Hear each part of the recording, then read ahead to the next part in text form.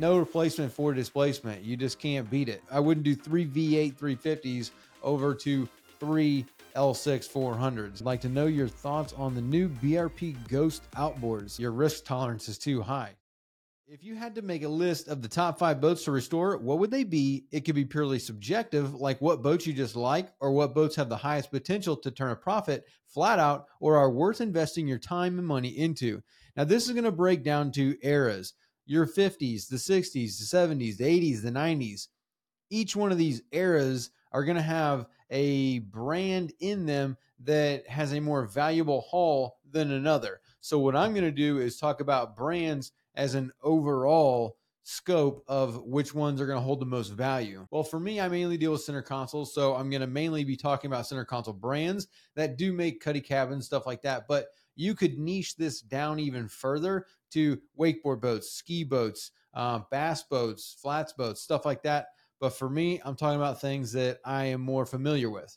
And also, just to show you the biasness of my opinions and the brands that I picked for the top 5, I actually, out of the 5, my top 5, I'm only really a big fan of one of them. I would also say to stay away from production line boats. So massively produced boats where there is a very high supply and a very short demand. Those boats aren't going to hold the value. So I'm not even going to talk about a lot of those brands. My top 5 is going to have Boston Whalers going to be in there.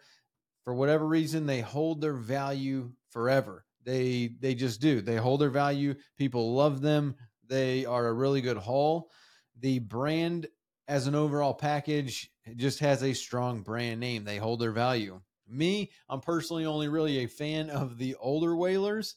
So the 70s, 80s, those older boats like that, even some of the 90s, the newer Boston Whalers, I'm not that big of a fan of, but again, the brand holds its value over time, period. Then the next one I'm going to say is going to be the Pursuit.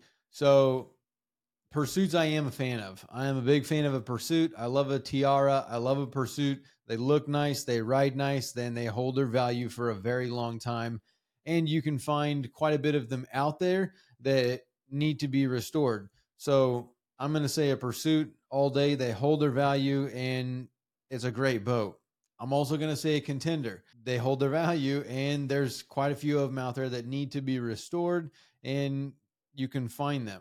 I'm not the biggest Contender fan. I like a Pursuit way more than I like a Contender, but they're an all right boat. And again, they hold their value. Grady White, I had to put on the list. They hold their value. There are a ton of them out there, especially older ones that need to be restored. And so when you get a restored one, there is a market for them and people like them. Then the last one that I'm going to put on this top 5 list is going to be a Parker, even though I'm not the biggest Parker fan either. But again, they hold their value and there's a ton of them out there that need to be restored. So it is a good brand to go into. Now, some honorable mentions. Well, actually, you might be wondering, why didn't I say something like a CV? Because everybody knows my favorite boat is a CV, but they don't exist. You can't find them. They don't exist. People that have CVs keep CVs and they just rotate around within the CV community, I guess you would call it.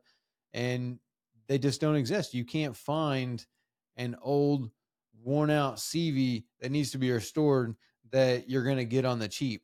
They're hard to find. So if you find one and you can come across one, you better scoop it up because it won't last long. Honorable mentions, I'm going to say Intrepids. Intrepids hold their value. Good brand, good boat. There's a lot of them out there. Formulas, Scouts, Stamus, same thing. On the Scout brand, I mean, again, there's not as many out there, but they hold their value. Good brand. A Hughes, they're also a little bit tougher to find, but awesome boat. It's more of a flats boat. Same thing as like a Maverick. So any of those, great brand. They hold their value, and sometimes you can find them. There's not a ton of them out there, but there are. Fountains, Chris Crafts, Donzies, and Pathfinders. Those are going to be what I would say brands that hold their value over the long term. So these are all brands that have decades of boats in production and been sold. So they have you know, 40, 50, 60 years of models, and they've held their value over the long run. That's why I picked the names that I put on the list. So let's go to some questions with Rich Ellis. Sharo props, they are the real deal. So last week we did talk about Sharos, and yeah, I don't have a lot of experience with them, but they look phenomenal. So he says they are the real deal. The company is very good too. My friend runs them on his Pursuit. I love a Pursuit.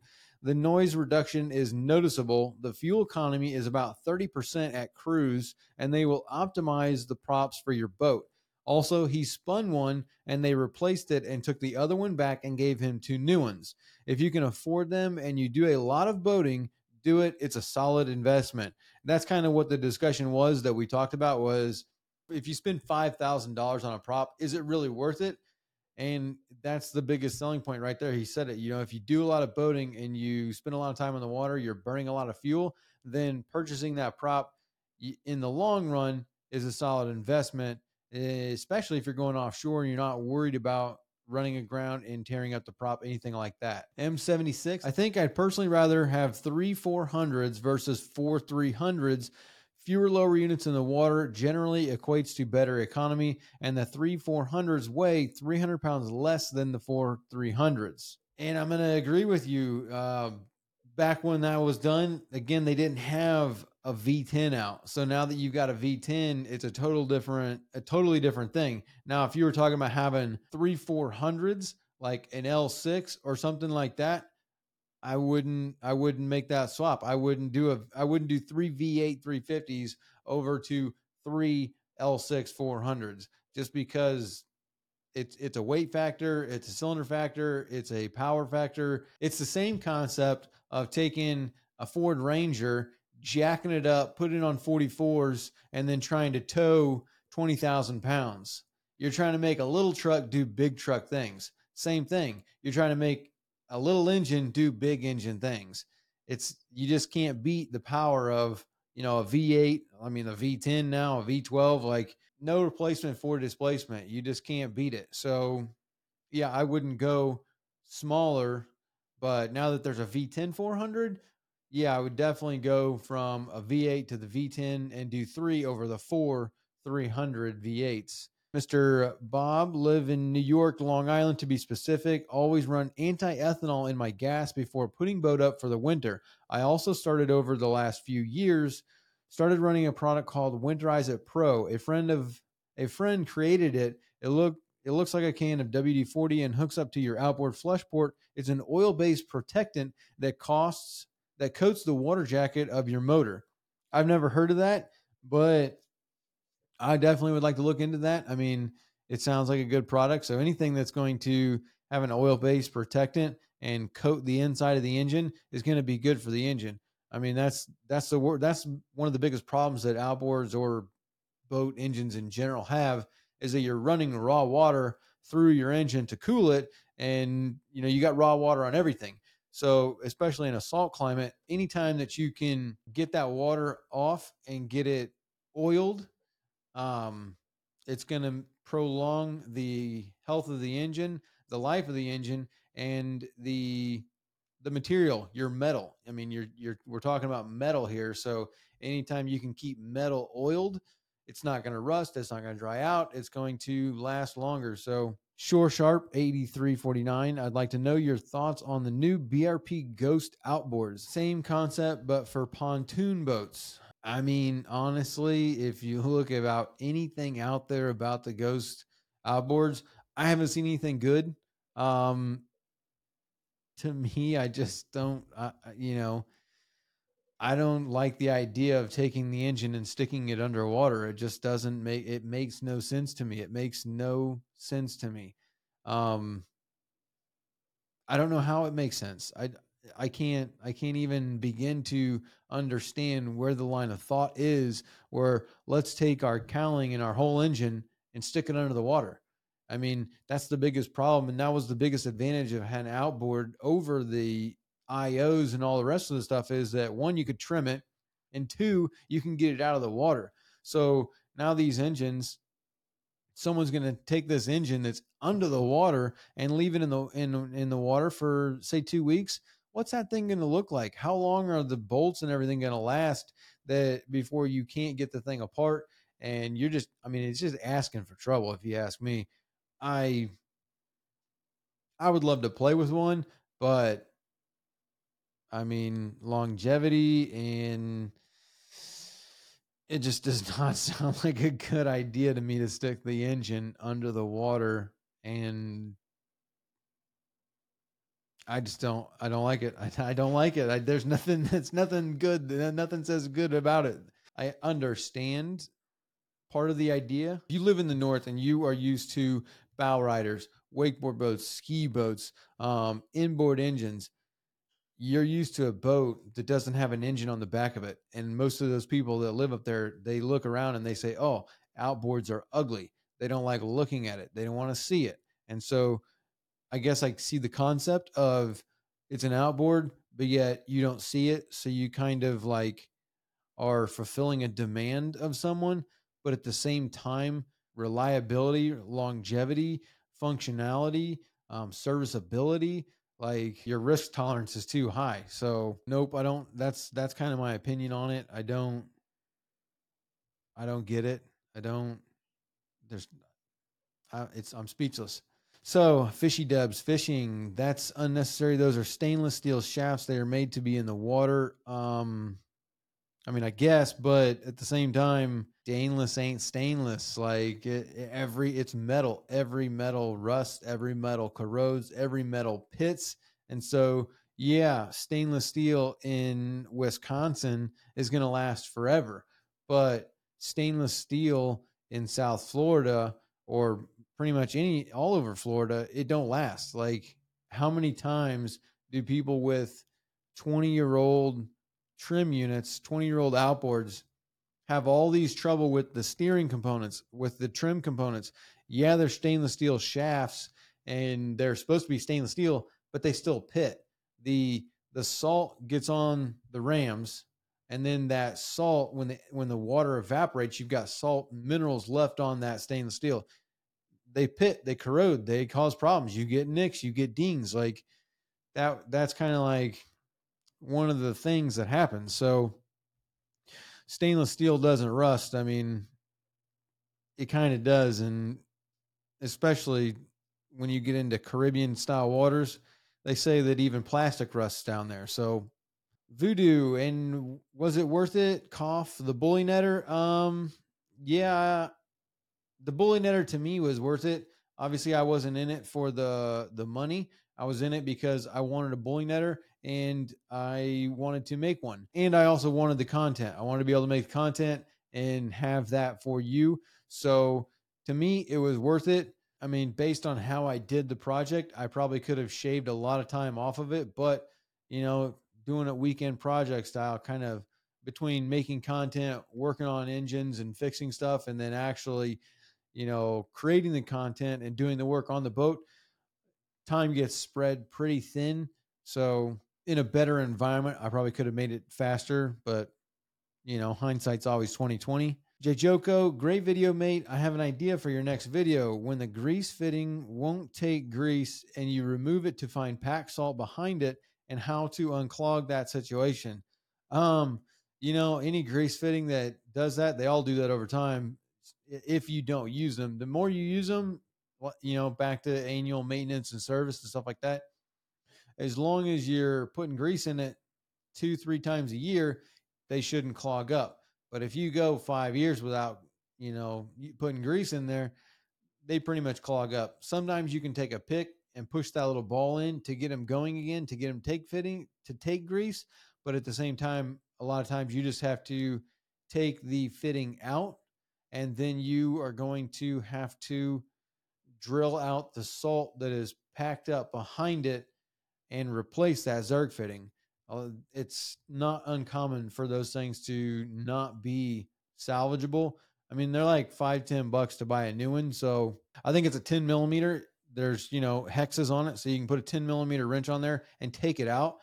So, I mean, you just remove and replace kind of deal, drill out whatever's behind there.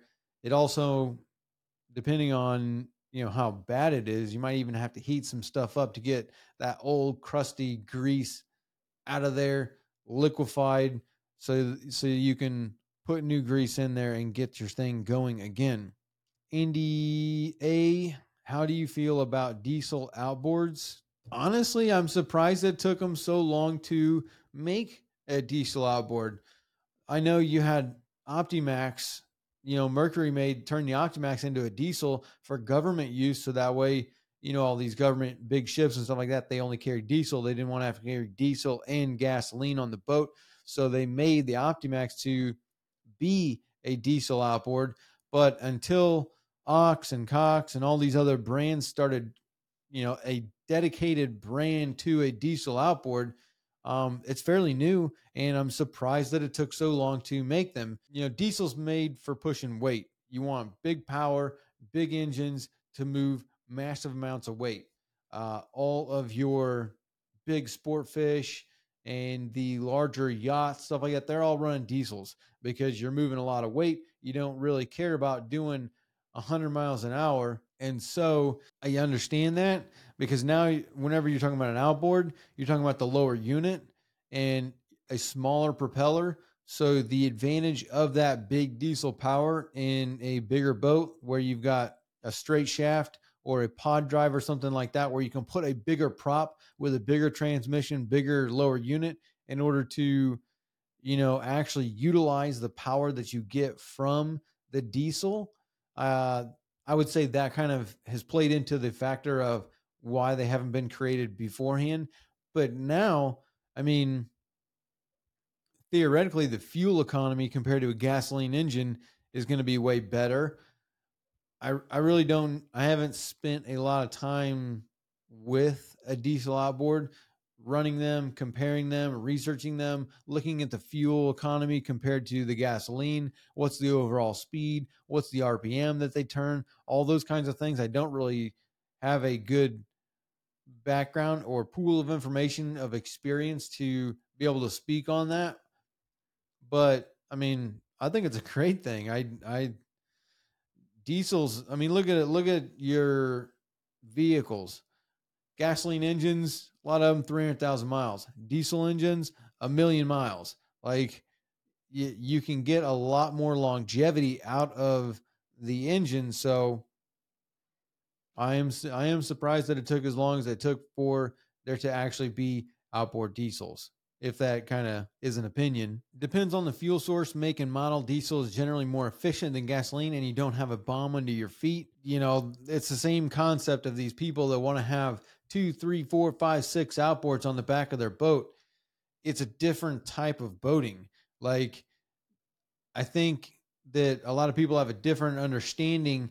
They're too used to the way they like to go boating opposed to the way that these people like to go boating. The people that are buying 4, 5, 6 outboards, they don't care about money. They're making 3, 4, $500,000 a year, and they value their time more than they do, their bank account, because they've got so much income coming in.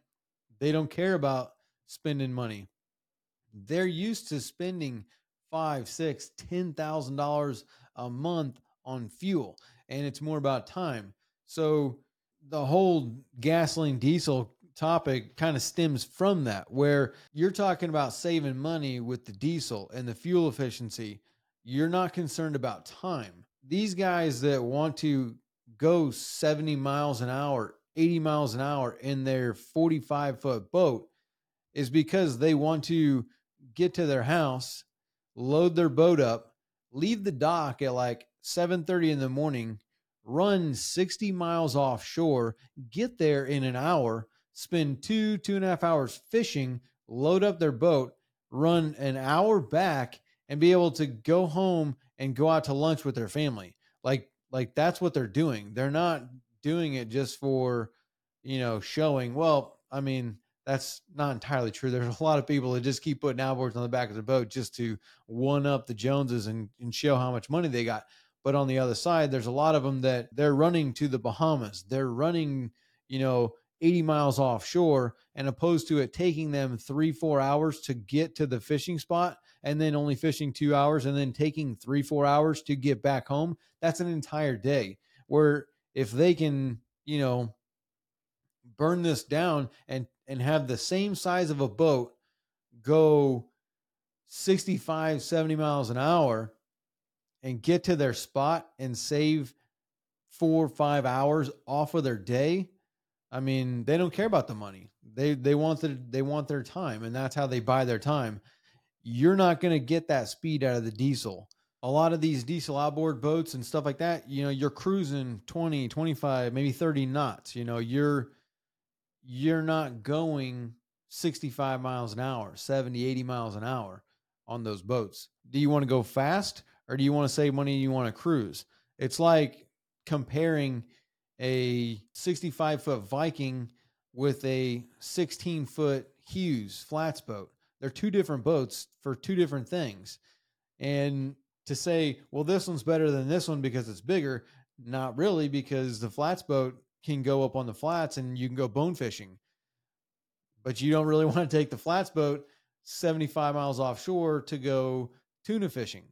So, I mean, I think that's kind of the discussion and probably why a lot of people have this misconception of what's the point of, why don't we have diesel? Why don't we have gas? Why don't we have this? Why don't we have that? It's because there's different types of boating, and it's different types of uses out of the boat. Orlando, I believe Tohatsu and Suzuki still make two strokes overseas. I think they do too. So does Yamaha. They still make their Enduro, but you can't buy that in the United States. I'm pretty sure you can't buy that in Canada, and there's probably a lot of places over in Europe too that you can't buy those engines. So it all depends on where you're at, what you're doing, and that kind of thing. John Nooney, I wonder how the math works factoring the extra purchase price and increased maintenance of the extra engine. Would the fuel burn savings offset that? When you add more engines, and depending on how much fuel you burn and how far you go, how much boating you do, what is that math? What is that? Is it 2 years? Is it 3 years? Is it never? Depends on how you use the boat. Some of these people, like we're just talking about, are making these massive trips. They're going to the Bahamas every other weekend, and they're spending $5,000, $10,000 a month in fuel. So if you can get a 20, 30% increase in your fuel economy, you probably are going to recoup that money within one boating season. So, how much do you use your boat? Do you use the boat enough to justify the purchase of something to increase your fuel economy? Yep, boats are so expensive because they are incredibly labor intensive to build. And that is the truth. Factoring time is probably one of the hardest things to do in any business, in any boat, in any project, stuff like that, because it's the one thing that most of us don't, value as much as we probably should. You look at a project and you say, oh, well, I could do this myself and it take me 200 hours to do, whereas you could pay somebody, $6,000 or $6,000 or whatever to do it. Whereas if you did it, you spend these 200 hours. If you actually just went and worked a job for 200 hours and made the extra money, you probably could just pay someone to do it. But yeah, getting someone to do it right, and then, having it done the way you want it, that all plays into it. It is labor intensive, and you never get that back. You can never get the time back. The only thing that we can do is try and figure out a way to make the job quicker without, sacrificing quality. Expat Life 30 would love to see swap of Mercury 350. I'm guessing he says L6 to Mercury 300 V8. What do I need to buy besides an engine when repowering? So if you're going from an L6 to a V8, so you're 350, I'm guessing that you're talking about a 2015 or newer L6, not a 350 SCI, which is like, 04 to 07 maybe. If you got that old one, you're going to need all the rigging is going to need to be replaced, because the command modules and the way everything else worked ain't going to work. If you got the 2015 or newer, a 350 L6, then all the rigging is going to be fine. You can swap over to the 300 V8 without changing any of the rigging. Biggest thing you're going to have to factor in though is going to be whether or not the rigging that you have going to the engine, being your 14 pin, your fuel hose, power cable, ground cable, steering, sensing wire, your boat harness going to the water separator, that stuff.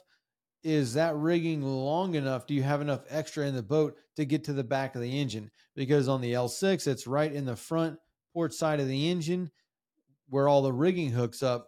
But on the V8, it's around to the back and up. So you need an extra like 2 feet for most of those hoses and harnesses to make it back to where they plug in on the back of the V8 compared to the L6.